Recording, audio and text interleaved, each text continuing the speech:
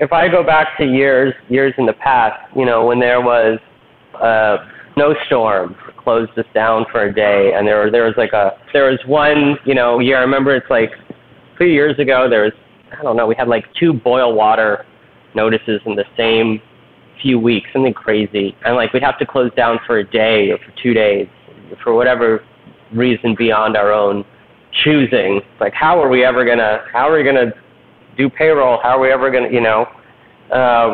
and that just seems so absurd now.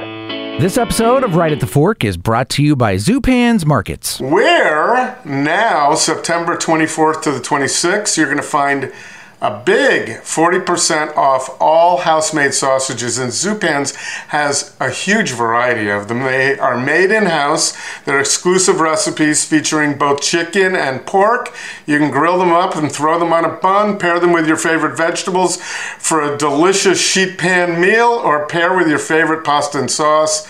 Possibilities are endless with all the sausages they have. And also coming up in October, in the middle of the month, keep an eye out and subscribe to the news feed, and you'll see exactly when there will be 20% off all Oregon Pinot Noirs at Zupan's. Not bad. Now, if Pinot Noir is not your thing, but maybe, I don't know, Oktoberfest beer is, how about Farm to Market Oktoberfest? Made in collaboration with Old Town Brewing, this Marzen-style lager features dark malt roast, little caramel sweetness in it, just in time for the fall, or maybe a Oktoberfest theme party that you might be going to, say, in October, like I am. I'm going to grab myself a six-pack.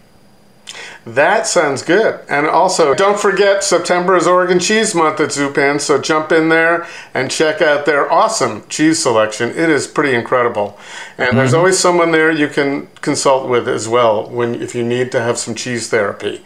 Also, at Zupan's, this is exciting. I have been seeing Kelly's Jelly at the farmers market for years.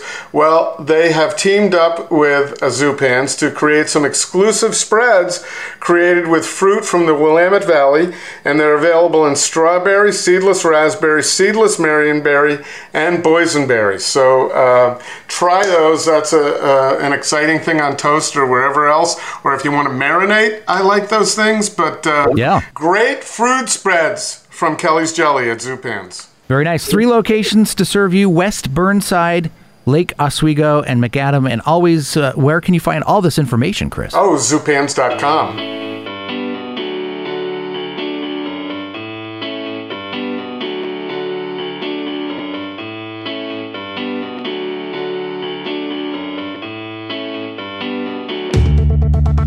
All right, here it is. Time once again. It's Portland's Food Scene Podcast. It's Right at the Fork with your host, Chris Angeles from Portland Food Adventures, and I'm Court Johnson from Portland Radio, kink.fm. Thanks. How's the radio business, Court? It's going all right. We're entering the fall months, as in fact today is the first full day of fall, and radio, it's the ebb and flow of radio because of the pandemic. It's not been a normal year, but radio life is good. And that's good to hear. Can't complain. It's the only radio station I ever listened to when I moved to Portland back in 2005 was kink.fm. And so it's really awesome that I happened to circle back and become friends with a key player at the radio station. Also interesting that I did the same with Craig at RingSide. That was one of my father's favorite restaurants when he came out to Portland, and then, became friends with the people at RingSide, and they're sponsoring our podcast.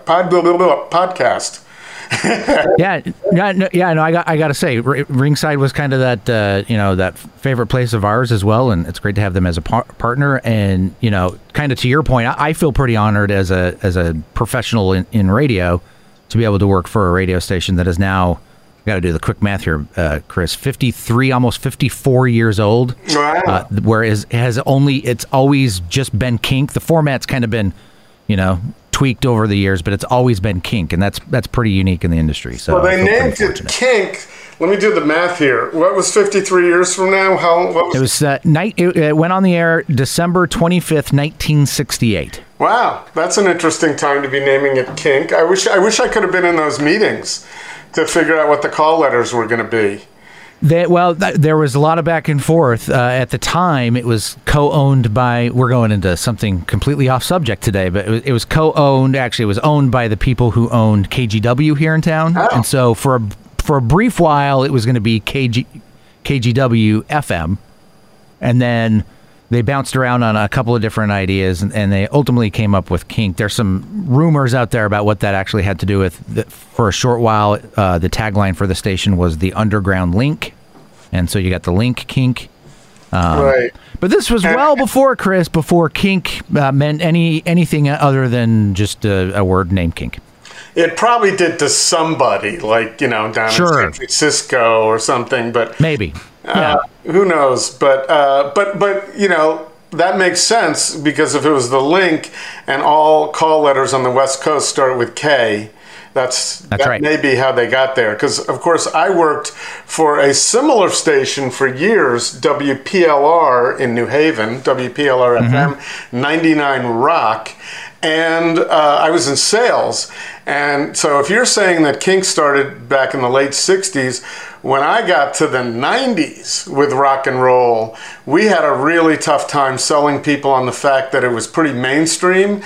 A lot of the potential advertisers thought that it was just a lot of beer. It was for beer drinkers and young 18-year-olds. Well, now the format is older than the rest of the market, I would imagine. I'm not an expert on that, but right. But Kink has kept up with the times.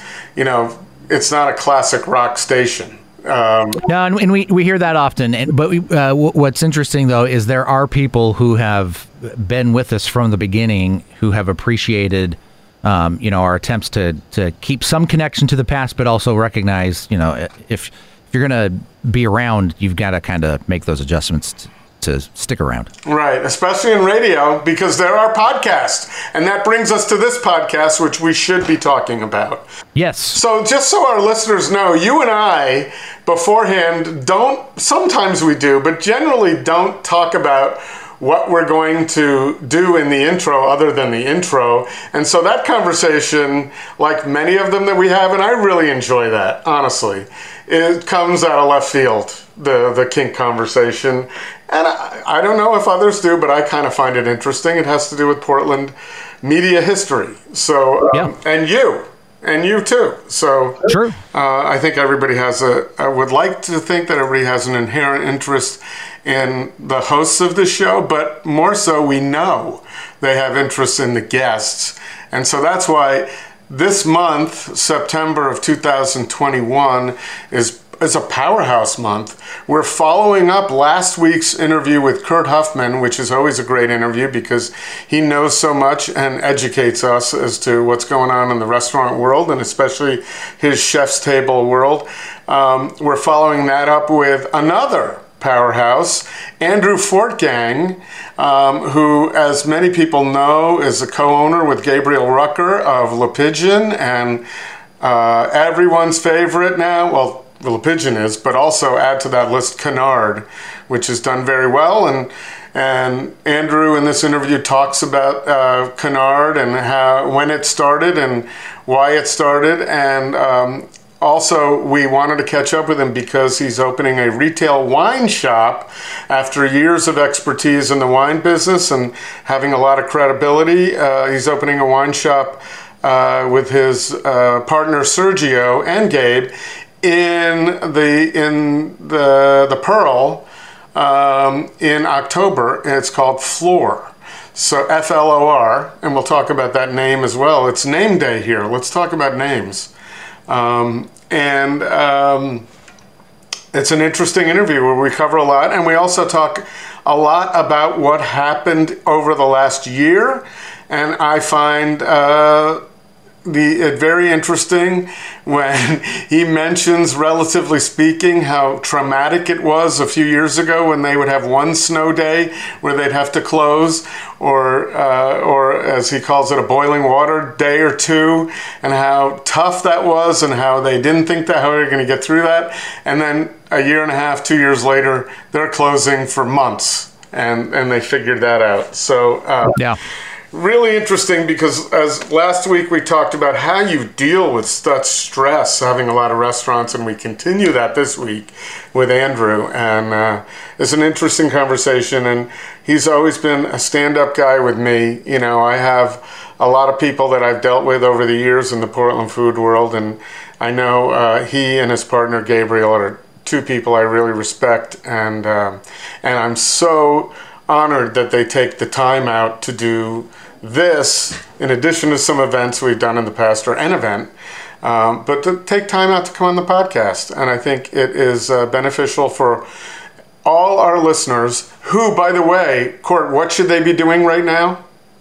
Liking and subscribing. Wherever you listen to our podcast, go ahead and follow the podcast. That'll automatically download the weekly episodes, so you don't even have to think about it. You can leave us reviews, good or bad. We'll take any of them, because either way it helps. Yes. And you've heard that now that everybody's listening to a lot of podcasts. When we started this and asked people to do that, this was all new. Now you've heard that message from everybody on podcasts, YouTube, video people. Like and subscribe. It does mean something, and in an environment where people are listening to a ton of podcasts now, we'd really appreciate everyone doing that. But we also appreciate anyone who's here listening right now to our interview with Andy Fortgang. Right at the Fork is brought to you by Zupan's Markets. Unsurpassed quality from the best meats and wines to local baked goods, fresh flowers, and an extensive craft beer selection. Step into Zupan's and be inspired for your next meal. Food-loving customers as well as local chefs know that Zupan's is the place to find the very best Northwest bounty in Portland, West Burnside, Southwest Macadam, and Lake Oswego. Local and family-owned for over 40 years. Zupan's Markets. And by Portland Food Adventures. Ready to break out and travel to some of the world's most delicious destinations? Portland Food Adventures has space available on 2 trips in 2022 to Basque Country in Spain with Chef Javier Canteras of Urdaneta. Also, if you've never experienced Italy with Austri Ensign, join Chris for the most delicious 9 days in Western Sicily imaginable. Info at portlandfoodadventures.com. So you're making the news. It's been hard to make news over the last year and a half, but you have to go out of your way to open a new business to do so nowadays.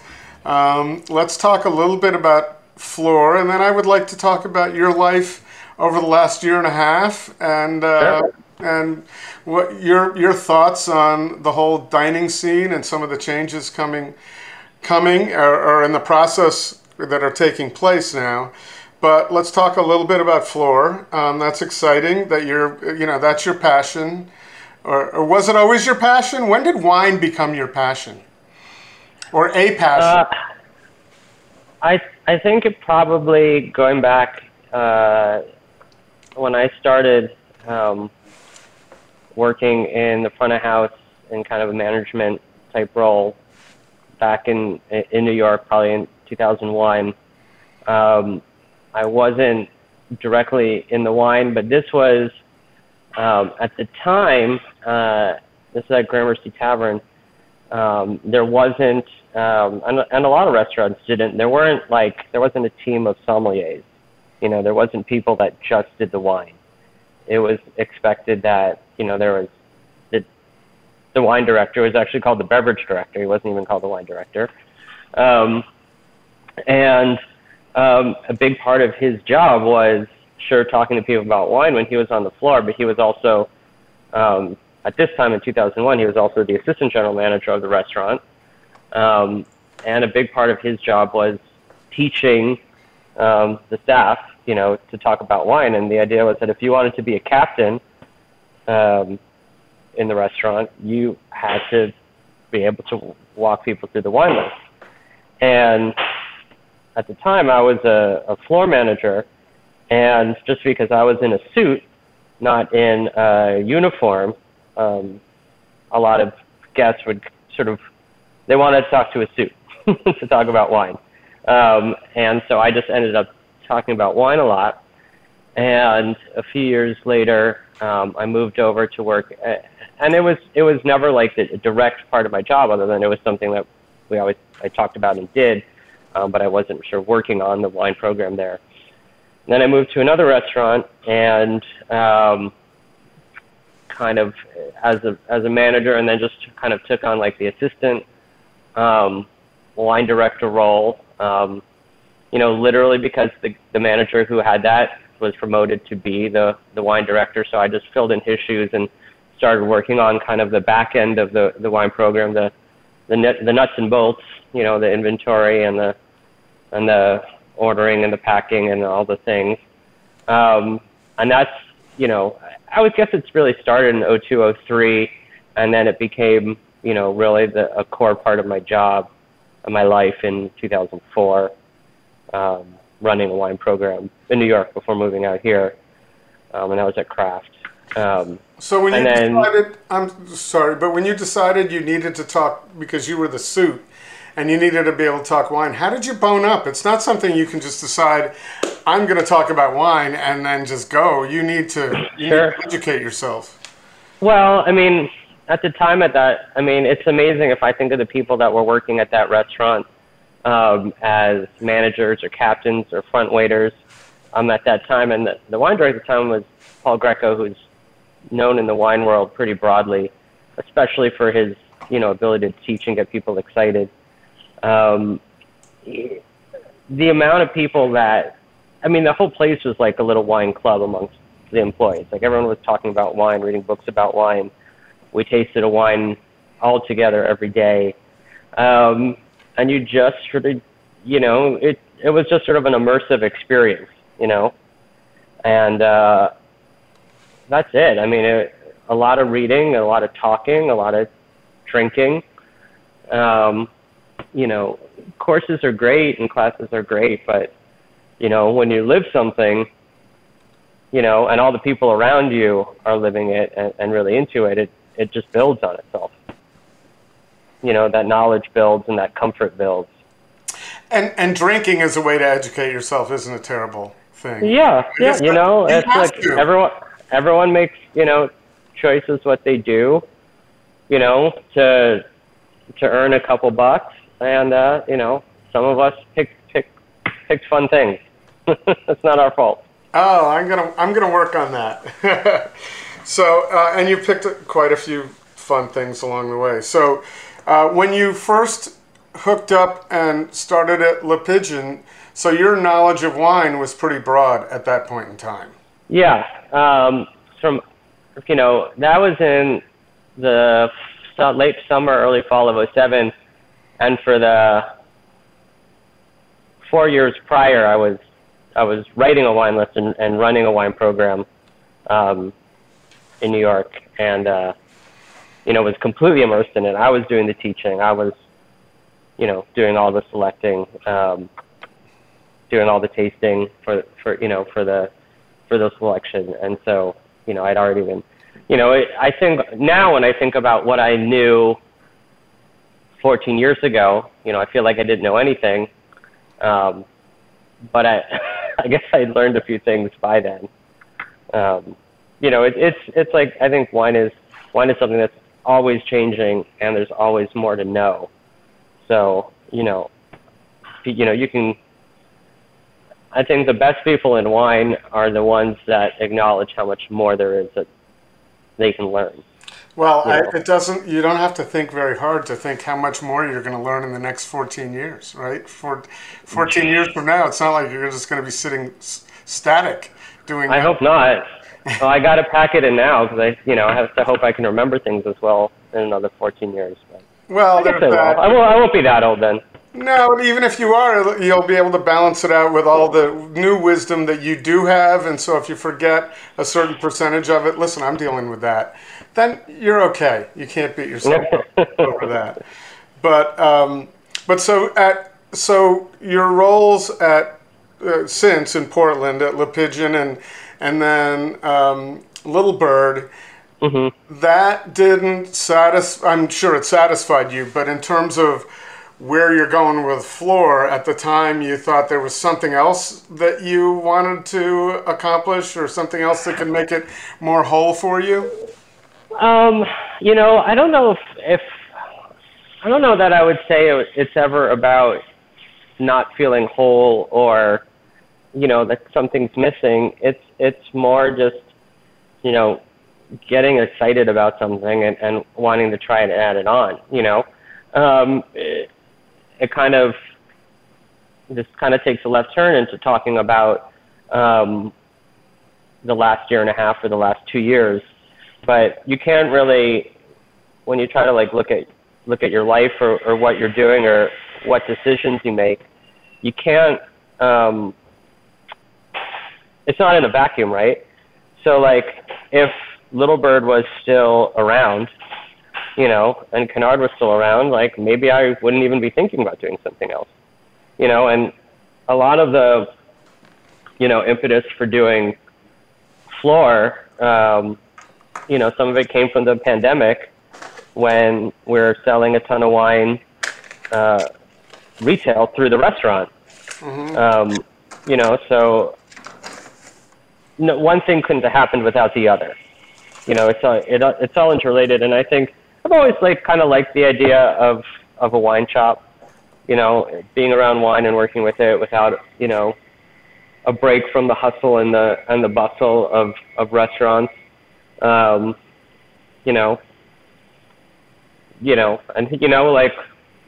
30, I can't see myself as someone that, that is gonna, just gonna want to retire and, sit around all day, and 30 years from now. But that's not in a vacuum either. Because no one wants to see a 70-year-old guy humping himself around a restaurant, so Yeah, no, I understand. We'll have a nice, well-established wine shop by then. That's a good plan. There's no doubt about that. But it also it begs the question when you're talking about getting a break from the restaurant. You're really not going to get a break because you're still going to be the importance of while you're going to be doing everything, and then hopefully at some point have a plan to wind it down to. Well, the thing is one of the things that. And I said, and you said we'd talk about the last year and a half later. But one of the things that has come out of the last year and a half for me is, being calm and is all relative, but not the first few months of the pandemic, but I'm definitely a much calmer. I'm just looking for an outlet. I'm a much calmer guy than I used to be. The pandemic, and just, inability to control what is going on and what's going to happen has, made me a lot more calm about life and being able to handle what, the world is going on with my friends, with my family, with work. What it has for me. So being able to approach starting another business, or, whatever else in the future, it's less scary than it used to be, and it seems more doable. And I've also learned to rely more on others, and really trying to build a great team and, have great partners and, rely on them. And also you're leading a lot of those folks too. So did you ever, I talked to a guy by the name of Huffman about this last week, as a matter of fact. So it's interesting that you're saying you've learned to be more calm in the face of adversity, because a lot of people would shrink during the last year, especially owning a couple of restaurants. Did you ever have any moments where you thought, we're not going to get out of this? Oh, for sure. It's not like, by the end of March of 2020, I had this new zen. That that took a while. And I think, calling saying that I take a zen approach to the world might be pushing it, but pushing the bounds of truth. But no, the first few months were really scary. I would look around and I'd, go home, I'd look at my kids and be like, how are we going to feed these guys? Like there aren't going to be restaurants ever again. We were like at home, we were trying to not, like, my wife, she went full, we went full like depression in our house. We're like, if we, cooked meat, we saved the fat to use to confit the next thing, and or don't, saving all the peels to make stock. I guess we're already thinking more like restaurant people. Well, it's good that you have that ability to do that too. But we really didn't know, and I started selling wine at that point because I just felt like I have to do anything, and gosh, I spent hours upon hours upon hours of like trying to figure out like how much it would cost just to sit on the restaurants. How long could we afford to do that without any operation? What little bit could we do? How long could we keep X amount of staff? How long could we keep another bunch of staff? I mean, I was just really, I was losing it. And were you in touch with Gabe throughout? I'm sure you were, but how was he throughout all? How was he throughout all of this? How did he handle it? I think he was at the outset. I mean, I think he was more able to just embrace there's nothing I can do about this right now, so I'm just gonna do whatever I can, and then just spend the time with with his family, or he was much more accepting of what he could or couldn't do, where I was just trying to figure out, I was building spreadsheets, That's your job. But to figure out what we could do and why, and most of those were completely useless and served no purpose other than I needed to feel like I had some sort of forward movement, or I was finding some solutions, something, and a lot of that was, some of it was useful, some of it was wasted time. I mean, when we started selling wines and doing the bird boxes, which was the bird box stuff was the meals to go that he was doing. That's when things started to feel like, all right, we can get through this. And then certainly, when that first payroll protection plan thing came out again, and it's like, okay, that'll help. We can get through this. But no, I mean, for any amount of new calmness I have now, there was definitely the first 6 months of panic. Well, that's what it took to get there. And if you had told you or anyone really in the industry who had, restaurants that, hey, come March, you're just going to close and then have to figure this out and not know when you're going to be up and running again, I think everybody would have been generally freaked out and not even believe that we'd be sitting here talking in 2021 about where the restaurants are going to be, right? There was no. I mean, look, if I go back to years in the past, when there was, a snowstorm, and it closed us down for a day, and there was one, year. I remember it's like 2 years ago. There was, I don't know, we had like 2 boil water notices in the same few weeks, something crazy, and like we'd have to close down for a day or for 2 days for whatever reason beyond our own choosing. It's like, how are we gonna do payroll? How are we ever gonna, and that just seems so absurd now. It's some insane perspective to think about. It was literally 1 day or 2 days. And I go back and I think maybe that mark of accepting things better, or just not accepting, but just being able to roll with the stuff, beyond, our control is, and maybe I could mark that moment to last, I don't remember when it was, August or September, when we had the terrible smoke and the terrible air quality in Portland, and we, we'd finally been up up and open at both restaurants last summer, some point in the summer 20 with like really limited seating. And then we had to close for a few days because, no one was going out and it was uncomfortable to be working. And I just being like, oh, well, okay, we got to do it. So we're, going to do it, And that kind of struck me as not, if you would have, in the middle of 2018, you said you have to close for 3 days because it's smoky, I would have lost my mind.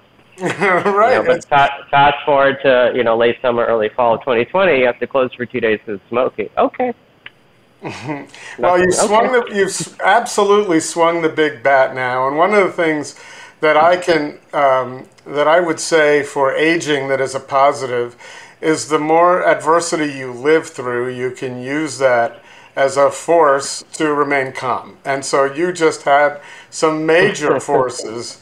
And I'm way better at handling adversity than I was not even long ago, but I can draw on the experience of, holy shit, I didn't think I was going to get through that. And I did. And everything's way better now. So So I think that's going to happen to a lot of people in the restaurant industry. I hope so. I mean, that's a positive. You got to look for positives to come out of tough situations. So I just saw, as a matter of fact, just a little anecdote. I just went down to Bend this weekend to see our friends John and Renee Gorham and Garrett Peck with their pop-up for their RBC that's going to open down there. And a year ago they were leaving town, and it was tragic. Everybody, those who loved them, were really sad. And I'll tell you what, big smiles on their faces, and they're living a calmer life now. So we're a lot of people are getting through this, and they'll see a better day, I think. So. What about the restaurants? What do you foresee? I'd like to talk a little bit about the industry, because we've had you on specifically in the past to talk about wages and, front of the house versus back of the house, tipping policies. And I'm still one. I think I'm one of the lone holdouts. You've tried it, that would love to see no tipping policies at restaurants now. But apparently that's not going to work. But so now is a chance. Everybody's been talking about changes in terms of how things are handled within a restaurant, employees and so forth, human relations, and then also all the economics. And if you guys had it tough enough going into the pandemic with small margins and trying to make a go of it, and now all of a sudden we're coming out of it, and they're going to say, hey, you should be paying everybody more per hour, and how's that going to work? But don't charge me more for my piece of halibut. Don't think about doing that.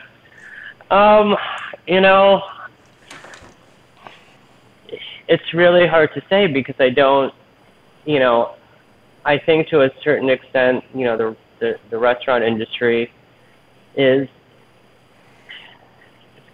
it's kind of existing in this like netherworld, right? I mean, you have some restaurants that, have people inside. You have some restaurants in Portland anyway. I'm not going to talk. We don't have to go more broadly than that right now for the sake of this conversation. But you have some places that are like, still only outside. You have some places that, are still focusing on takeout that were, more in-house places before.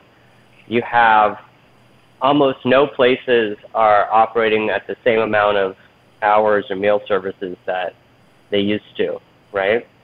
So nothing is fully back where it is, and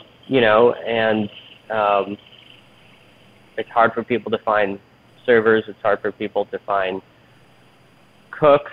It's hard, there's, I sometimes get like these group emails, of like, or I know like we were a few weeks ago, like went to 3 different cash and carries to find like to-go boxes. Not even for takeout, but just if people don't finish their food. Because there are, these shortages of, and delays and all these different products. So it's hard to really comment on where things are. I mean, I think the thing that's most apt about what you said in that kind of put a broad lead into the question is, you have so many things at once. You have this pandemic. You have, I think the movement for social justice really pushed people to think more broadly about society, and looking at, employee and kind of company relations and the interplay, between employee and employers, which is different. Obviously fairness is involved. It's different than social justice issues.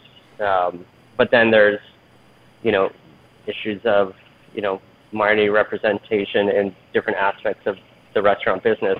But all of this, all of these larger issues of what's the right way to do things, what's the right way to keep guests safe, what's the right way to take care of your employees, is all within this crazy environment where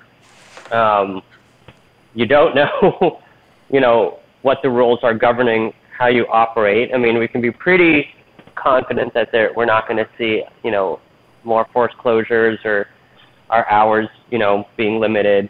But, no one's completely sure. The cost of food and foodstuffs and disposable things are higher than they used to be. It's hard to find people to work, so it's hard to be open for more hours to make the businesses more tenable, profitable, sustainable.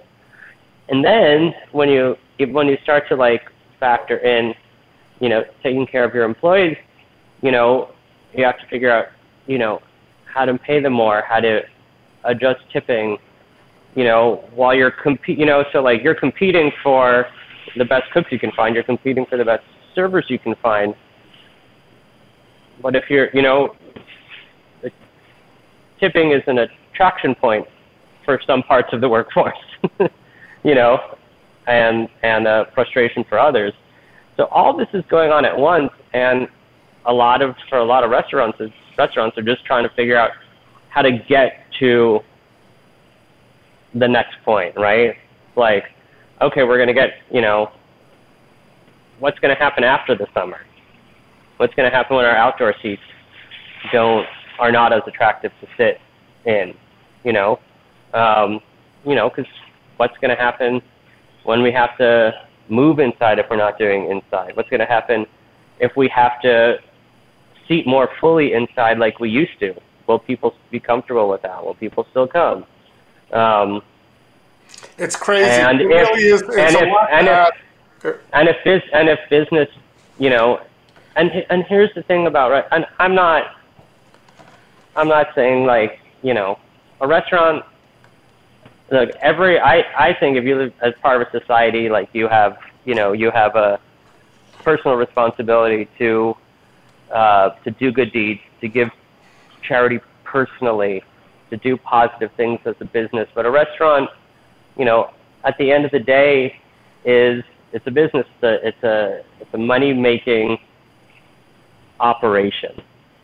And unlike, a city or state government, well, I guess, states have to balance their budget unlike the federal government, but you don't have the option, you want to take care of your employees, you want to be there to fight to the next, it's okay, the fall might be slower, but then it'll pick up around the holidays and then it'll be slower again, and we'll get to the summer, it'll be busier. But you have to get to all those points. You don't have the, you say, well, I want to leave more. This is all hypothetical. I'm speaking for restaurants in general, but these are conversations that I know we have, and I'm sure operators all over are having. Well, I'd love to leave more space between seats, or I'd love to pay this person more or that position more. But if we don't, if we're in the red, then we cease to exist, and then nobody gets paid. Right. Nobody eats, Well, so, and it's a funny, and I guess that's what I mean. I mean, I'm really like, circling this. It's a funny time because everyone is looking at themselves and each other to try to do more and do better. But it's the hardest time it's ever been to do that. Yeah, and it changes daily. And, in all that you just said, you alluded to it right up front, but then talked about some of the challenges without even getting to this, which is how much are people going to pay for that halibut?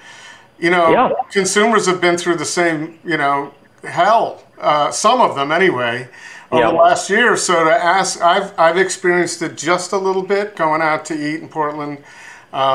And I don't think we've seen price rises yet until you guys figure out exactly where you are. We're not. I think you're sort of a little bit leery of rising prices. But I did go to one meal that felt like San Francisco or New York pricing in Portland all of a sudden. And for me and my budget, I thought this is not where I can be. This is not the Portland food scene that I can participate in very much. This is for tourists. And so there's that aspect too. You don't know how much you can take into account the rising cost of food and the rising cost of labor and decreased capacities at the same time. That's a big challenge. And I guess you answered the question, and I think it was a good answer, which is, hey, Chris, we got to take this a step at a time. I can't tackle all of that right now, right? And I am, and I think that's the hard part. I hear. There's a lot of people saying like, when you're kind of rebuilding and starting things off again, and it's true, you do have opportunities to do things a little bit different, but it's scary and challenging to do something different, and people are leery of creating more challenge and difficulty for themselves, and I think that's fair. Yeah, well, at this stage of the game, you want it to be as nothing's easy, so you're not looking to put more mines in the minefield. Someone reached out to me. We are in this. You always get cold calls in this business. Like, hey, use our reservation system, not the one you're using. Use our POS system, not the one you're using. And someone I know, I guess he started working for some different point of sale company, said, hey, can I talk to you about switching your point of sale system? And I said, our point of sale system would have to shock, like painfully, every server and employee that touched it for me to consider changing out our POS system anytime soon and creating like that much change and confusion and learning for everyone that works here, It's like, you want to take advantage of change when you can, but it can be exhausting from the top down, from the bottom up and the top down. Hey, Chris, let's pause just a moment and talk about one of our favorite places to eat, RingSide Steakhouse. Yeah, where they've always had your safety in mind. Of course, they have those beautiful updated booths and spent a lot of money on their ventilation system to update it to current standards and beyond.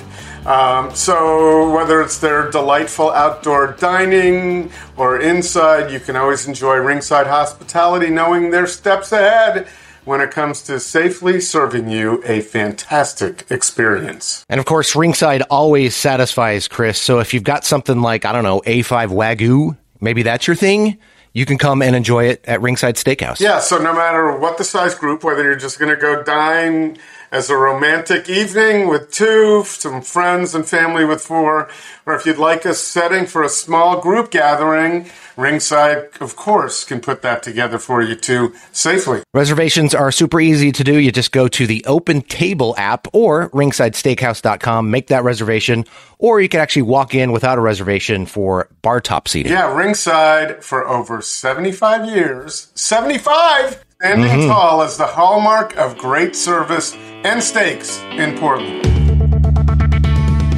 Well, so what are some of the larger challenges in opening a new place? You've got probably construction that's going to happen slowly, I would imagine, or already has been happening slowly. Yeah, I mean, I think the thing with is, a clean slate, and you're not dealing with seats, which is nice, or cooking, Yeah. which is nice. yeah, I mean, I mean, it's not easy, you know, and there's, anytime you start almost any business, especially any business with a real physical presence and a you know, a service-related business like a retail is, you know, but I was joking with Sergio, my partner. I said, like, this is like a lot of the fun parts about, you know, opening a restaurant without some of the hardest parts of opening a restaurant. You know, because it's like, when we open, we're going to have to hire, you know, one person, not 30. You know, we don't have, you know, we don't have to buy a whole bunch of, there's nothing perishable, you know, other than the snacks we bring in for ourselves. You know, there's a side work to build, or, you know, we don't have to do a friends and family dry run to see how service works. I mean, we can figure out how to, you know, ring people up on the fly. You know, definitely, like, the, you know, the cost of building materials and you know, some of the time it takes. I mean, we're pushing really hard to, you know, to be open before the holidays, because that's kind of the best time to sell, well, anything, but wine especially. You know, you get to January and everyone has their New Year's resolutions, you know, and their tighter wallets. Maybe not 2022 though. They're just going to continue on. Let's hope. We'll see. I don't know. Yeah. I mean, I don't know. And it's like any new enterprise is, you know, fraught with a little bit of uncertainty. But, you know, we're feeling good about it. We're feeling confident about it. You know, and we hope it'll be a great addition to the wine scene here. I would imagine. Do you think there's anything lacking in the wine scene in terms of retail sales in Portland right now? I don't think lacking. I mean, it's funny because it's like, I've worked in the restaurant business my whole life, you know, right? And so you can pick, let's not throw, you know, the last 18 months into it, but, you know, for the modern life of restaurants, you know, of the last 20 years, you know, would you look at, you know, Portland or San Francisco or Chicago or Seattle, you know, and say, oh, you're going to open a restaurant. Why are you open a restaurant? What's lacking? What is not being serviced that you open a restaurant? It's like, no, you open a restaurant because you want to, and you think you can, you know, have a unique voice and approach in terms of what you're going to do. And that, you know, there are enough people that will come visit your restaurant sometimes as well as the others.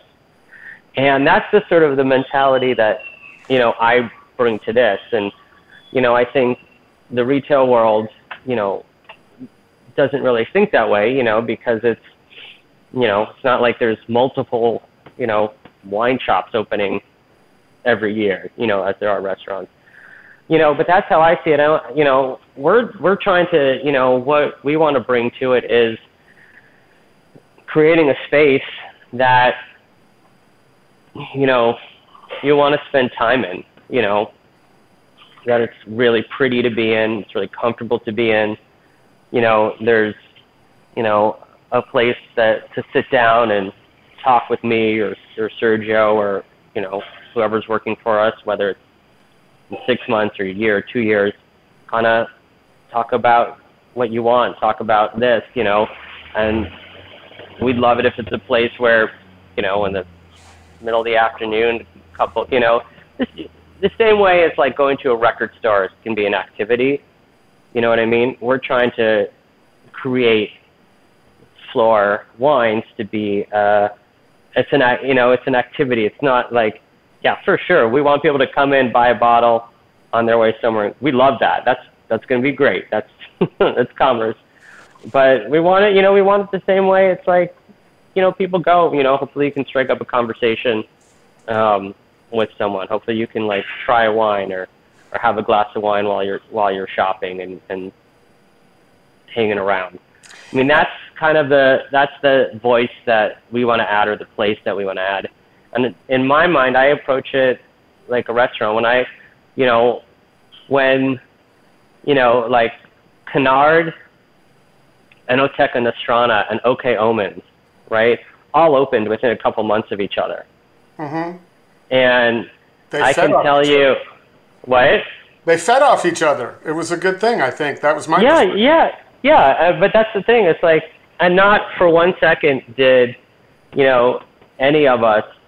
Well, I never want to like try to pretend I'm in someone else's head, but it never to me, and I pretty safe, to say that, to those guys, it was never like, like, oh, we're all coming at it together and we're fighting for a piece of the same, the same pie, and that's the way I feel. It's like,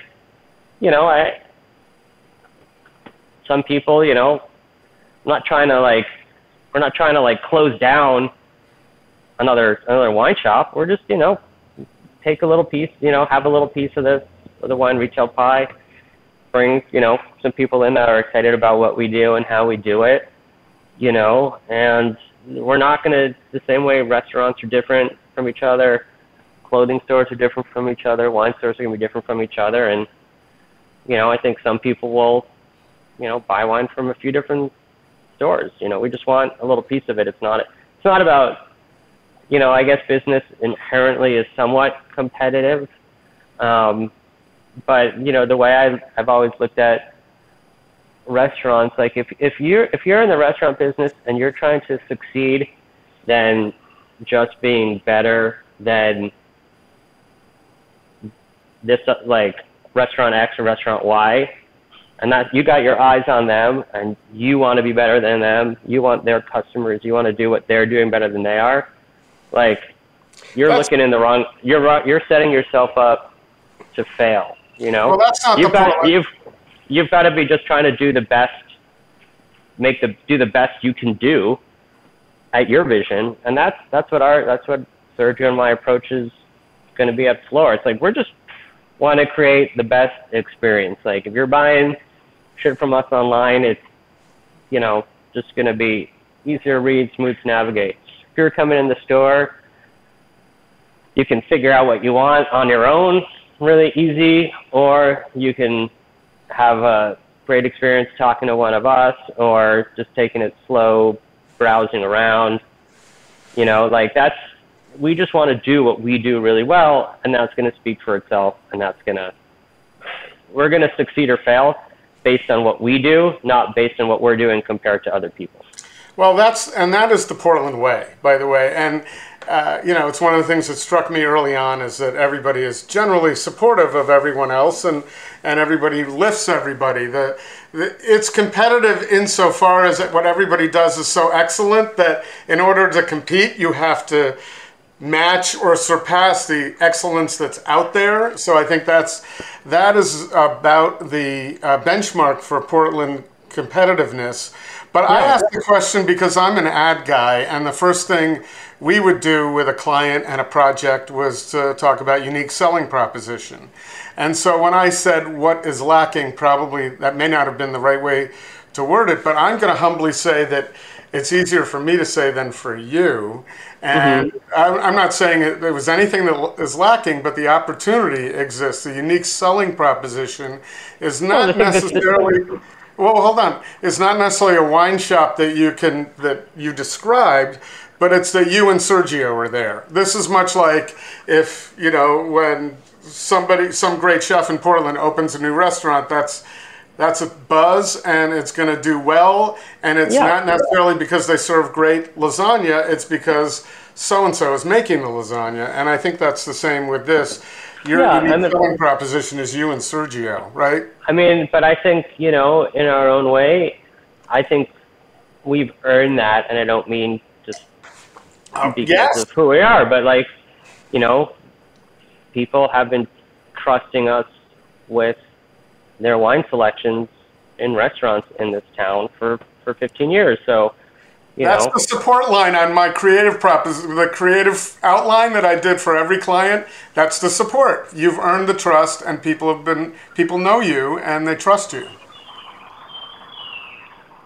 Yeah, I think that's yeah. I mean, I didn't mean to interrupt you, but I guess I'm being but that's the hook, and I also think that the other thing that we really want to add to it, and it's like I said, it feels more than just a store. It feels like a place to spend some time. And taste a little wine, walk around, talk about it. Right, it isn't just a store, and it's in a nice location right up, northwest.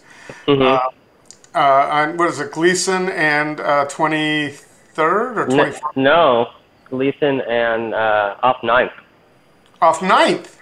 Yeah. That's interesting. I did a little Google search this morning. Okay, well, that's good. I'm glad you corrected me. I'm the only one that's going to need that information because we'll get that specific change. But, that's cool. And given that, we're recording this on September 21st, you alluded to before, people don't necessarily know who's open, when they're open, how they're open. Why don't you run through, first of all, Flor is slated for, and by the way, Flor, I looked up. Why don't you talk a little bit about the derivation of the name? And then I want to go to going through Canard, Le Pigeon, and Flor and talk about when people can find you and where online and on Instagram and all those good things. All right. Okay. So the name, and it's actually Sergio came up with it. And I don't think I've come up with any of the names for any of the businesses, or and any of the names I came up with ever were the ones that we went with.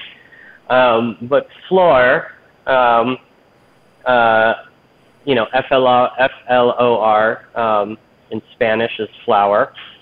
You can't have grapes without the grapevines flowering.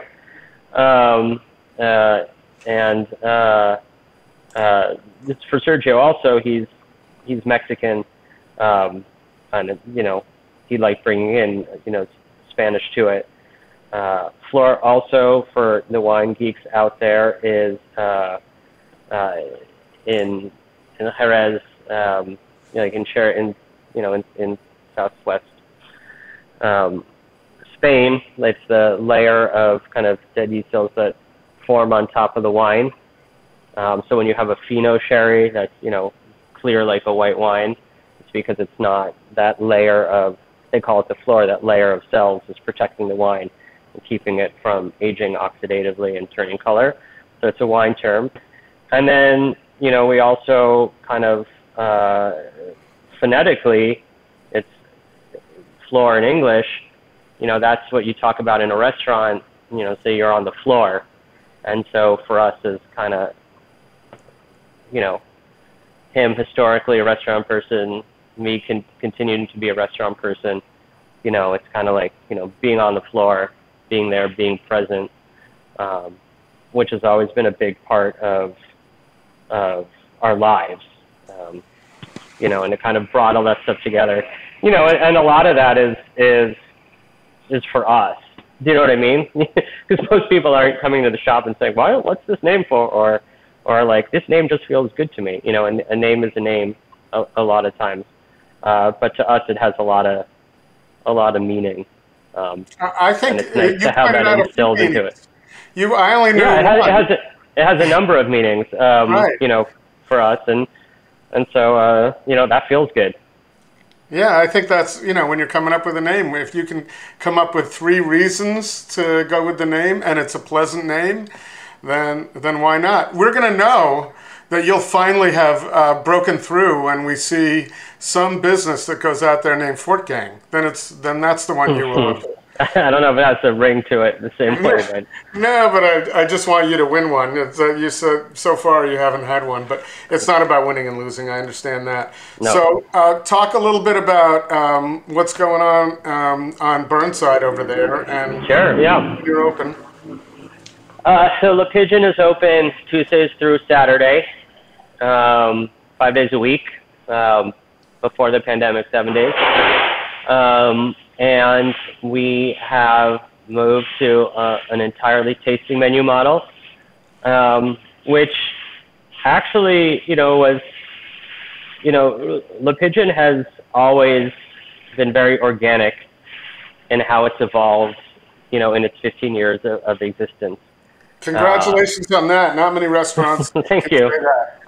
And, it's like started with, the mix and match chairs because the mix and match plates and mix and match silverware because it was, all on a shoestring, and Gabe cooking, lamb neck and, liver and this, not foie gras, but like, other stuff, and beef cheek because it was, inexpensive to start with. And it's really kind of evolved over time, so we still use mix and match silver on the bread and butter plates because it kind of it's part of who we are, and it's part of our identity, but it's, proper stemware, and God, we've changed out our plates numerous times over the years, and, we've changed out our chairs and our tables over the years, and it used to be communal seating, and now it's, well, I don't know, communal seating might be dead forever, but, a few years ago that stopped. And, with the tasting menus, at some point a number of years ago, we just had more and more people asking for them. And so we would do them on request, but they weren't on the menu. And then we put them on the menu, and we would go ahead and order them. And, pre-pandemic, we had nights where 70% of the dining room was having a tasting menu. And so everything has always moved more towards finer dining, fewer covers, longer, more time in the restaurant for the guests, that is. That's just always been the slow direction that we've moved in. When we were open last summer for July or August to November, we had literally 4 tables in the restaurant. 4 parties at a time. That's painful. And so we did only tasting menus, and we had 2 cooks and 2 servers, and that was it, because that was the only way to make the math work. Right. And then as we reopened again, I think this past May, and have slowly added a few more seats over that last 5 months, I guess. We just kept with the tasting menu format. And, it's been really positive. And, how are reservations been? Are you guys are you far out for reservations? Yeah, thankfully.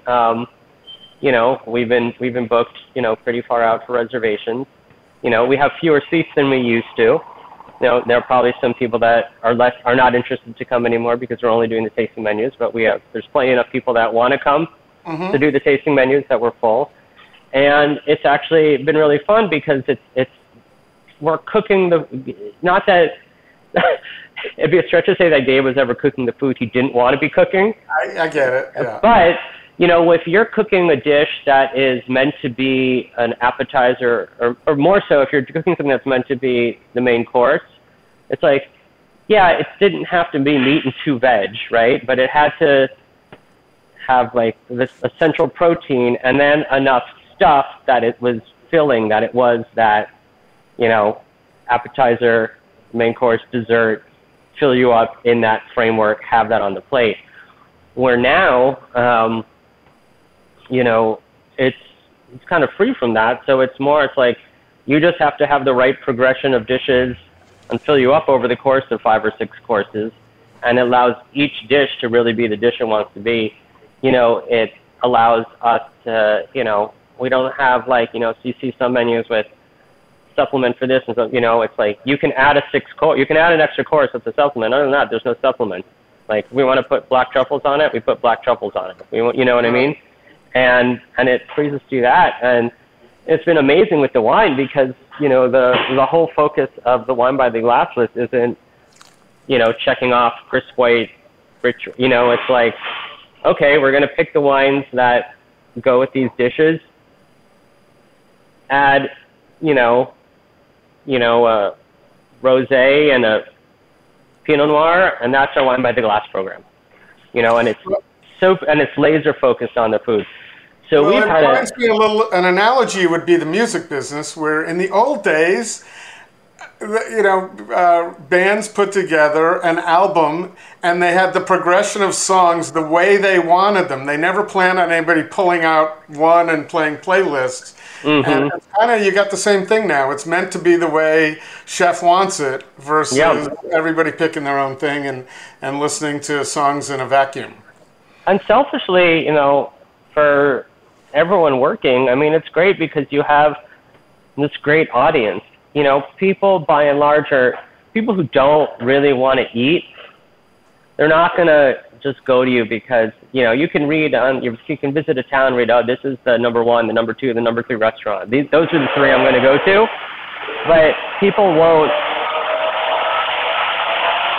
That's okay. People don't want to spend. So people don't want to eat a tasting menu just to check a restaurant off the list. By and large. So we have this amazing group of not that we didn't love our diners before, but it's this amazing group of people because everyone's fucking stoked to be there. Everyone's there to be there. I never thought of it that way, that the people who check it off and do the Instagram probably are there for a dish or two, but they're not. Yeah. That's not necessarily the objective. Yeah, that's a big time and stomach filling commitment to just check something off the list. Right. So it's been really positive, and we've been having sort of a lot of fun with that. And at Canard's, I mean, Canard's been great. We built kind of one of those outdoor areas around the corner on 8th Avenue, kind of like out in the parking spaces, a whole wood construction thing. Mm-hmm. And we just extended the roof a little bit so that the servers can, now that it's rainy season, they can walk along it without, on the edge of it without getting wet or the food getting wet, and kind of, winterize the sides a little bit so it's a little more comfortable. And then we have the inside too, and, between the outside and the inside, we're able to have the same amount except for even a few more seats than before, mm-hmm. but also giving people a little more room than before. I think we've seen a change. We have more people coming in. Before Canard, you had some people coming in for drinks, some people coming in for snacks, some people coming in for a full meal. I think there's a little bit more higher percentage of people coming in for a full meal. Which is great. I don't think we're really in the world yet of, it used to be like on a Saturday night, pre-pandemic, you had every spot filled that was a seat and you had people just standing and drinking. I don't think we're in the world yet of like people eating and 2 deep drinking behind them. I miss that energy.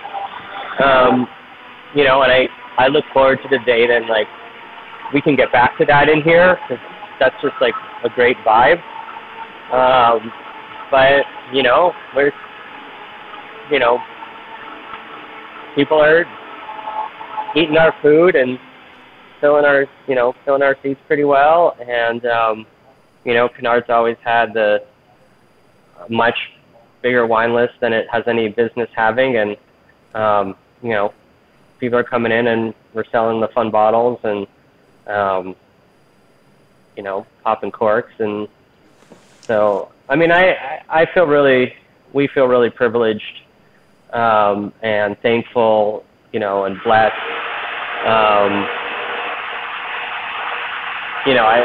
I couldn't imagine where, from 12 months ago to now, I would have been able to say that, and I think you make it, there's some old saying like hard work makes luck, or, something to that effect. And, I think everything in life is some percent luck, some percent happenstance, but, things here are going well. Canard, just to answer your fact questions or logistic questions, is right now open Wednesday through Sunday, and we're going to be adding Tuesday next month in the middle of the month. Okay, so middle of October, depending on 6 days a week, but just dinner.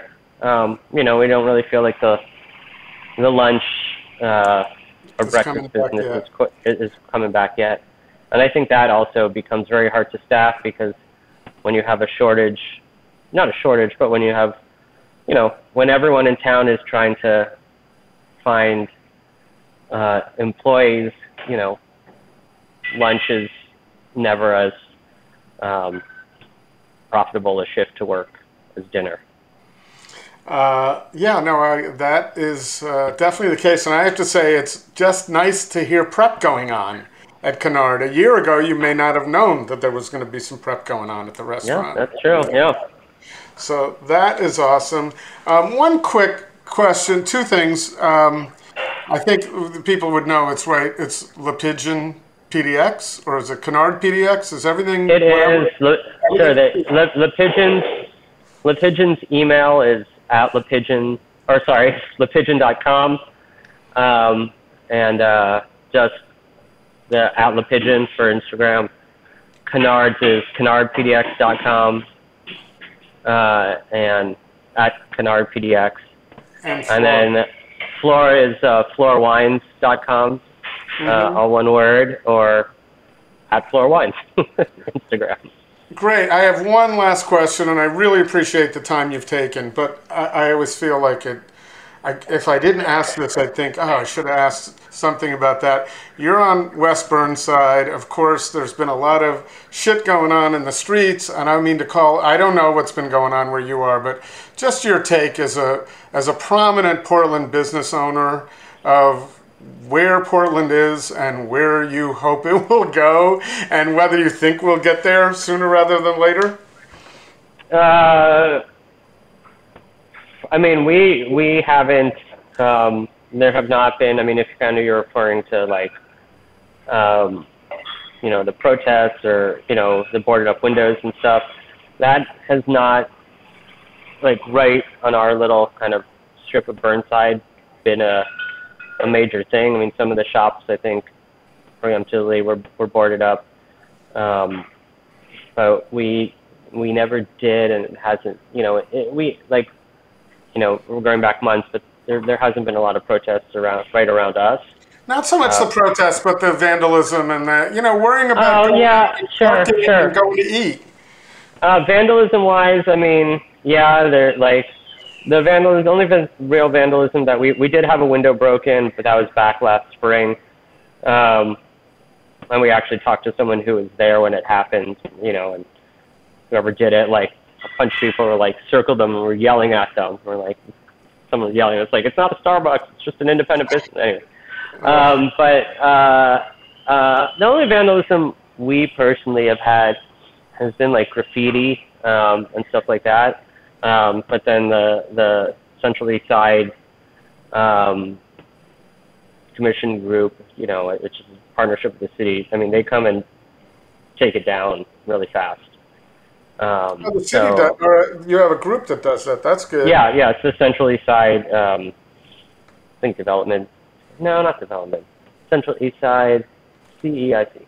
Anyway, I started to them for... That's encouraging to hear that someone's taking care of that.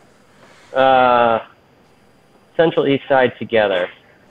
Anyway, my concern for the city at large is, it's twofold. It's look, I don't think in any city is the coolest neighborhood the business downtown corridor. It's not where the hippest stuff is. It's not where the most fun stuff is. But it's a necessary component of every city. That central core where people come in, where people work, where there's shops, where there's restaurants, where there's hotels, where tourists come and stay. And I want to see that come back.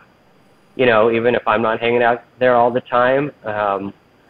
people to go back to their offices and,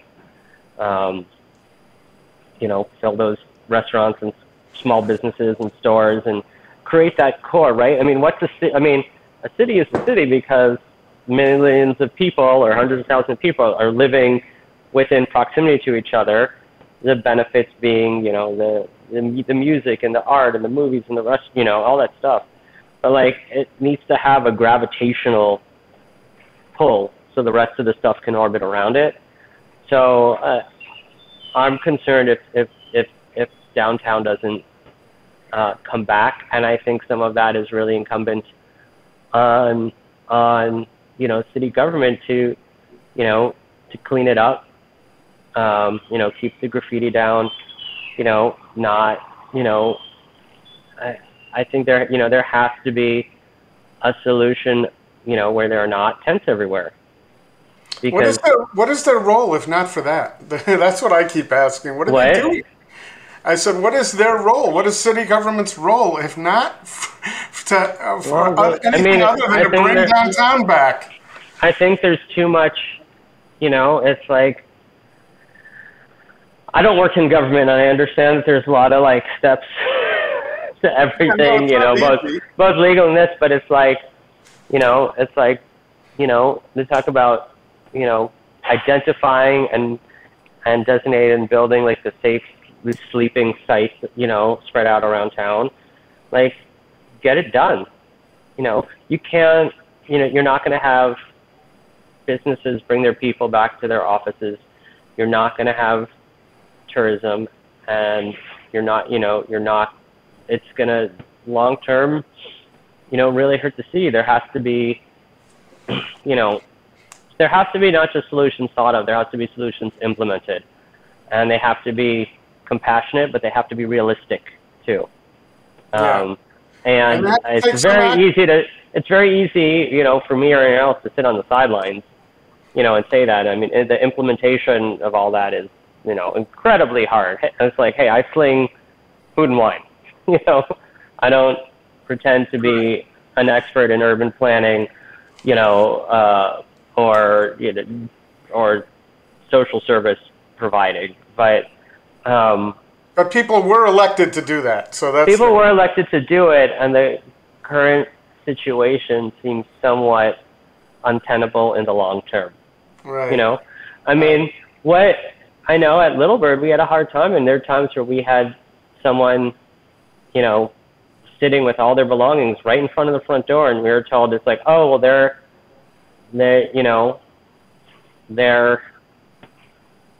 not in front of your door, they're closer to the street, we can't make them move, or we can't, you know what I mean? You can ask them to go, but we can't make them.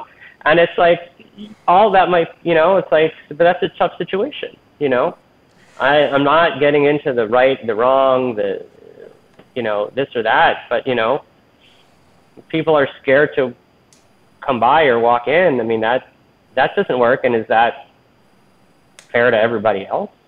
I don't mean the business. I mean the people walking around town. If people feel unsafe or uncomfortable in certain places, that's, there's, it's a whole thing it's very tricky, and it's, because you can't just take a whole bunch of people and say you can't be here with no alternative. That's not right. Well, but you also can't just throw up your hands and say, well, this isn't, now you're saying this street or this area is not it's for these 100 people, not for the under 400,000 or 500,000 residents of Portland. Well, I don't know. I just went to New York, and all I could think is I was in Brooklyn. I didn't see one tent. I was in the parks. I didn't see one tent. I didn't see one person sleeping outside. And in the subway stations or the transit stations, there were actually signs that said, don't even, pretty much, I can't quote them verbatim, but don't even think of sitting here. And there were cops nearby. So it can be done. But at any rate, I'm not asking for you to solve that. I just... I'd love... And you know, I don't know. I play politics a little bit. I never want to offend too much. Right. Yeah, no, it's a tough world where you can't even say, you know, it's one of the things, Portland people not generally, coming from the East Coast, I saw people generally didn't speak their opinion on a lot of matters, and especially in the last year, there are a lot of eggshells out there, and I understand it. So I didn't mean to put you in that position. I would imagine in the last year, once or twice, you thought to yourself, thank God we don't have Little Bird to deal with right now. Oh my God, yeah. I mean, like it hurt a lot to close that place. I mean, emotionally, amongst everything else, but like, wow, to be, you know, I mean, just from the emotional part of having 50 fewer people look at me and, you know, go like, hey, Dad, now what? Well, not only that, you were in the middle of forget it. Nothing, you can't even do you couldn't no, but I did anything down there. But, you know, and yeah, to be trying to come out of it with no office workers, fewer tourists. I mean, yeah. Holy kit, you know, like, holy shit. Like, yeah, so there's your silver lining. I know it had to be painful closing Little Bird, but in the long run, you look back on it now and think that was one less thing to... Yeah, it's true. All right, well, listen, true. Thank you so much. I really appreciate you taking the time. It's way more time than I wanted to ask of you, so I owe you 20 minutes or a half hour in some fashion. I'll figure out a way to take you up on that. Thank you, Chris. I'll come in and buy some wine and waste your time talking. It won't be a waste of your time. No, that's what we're there for. Or we'll be there for. Best of luck to you and Sergio on that and all your other endeavors. And please say hi to my friend Gabriel as well. Appreciate it. I will. Thank you, Chris. Okay. Have a great one. Okay, bye-bye. Right at the Fork is hosted and produced by Chris Angeles and Court Johnson. Connect with us on Twitter and Instagram at Food Podcast PDX or on Facebook at Right at the Fork or online at rightatthefork.com.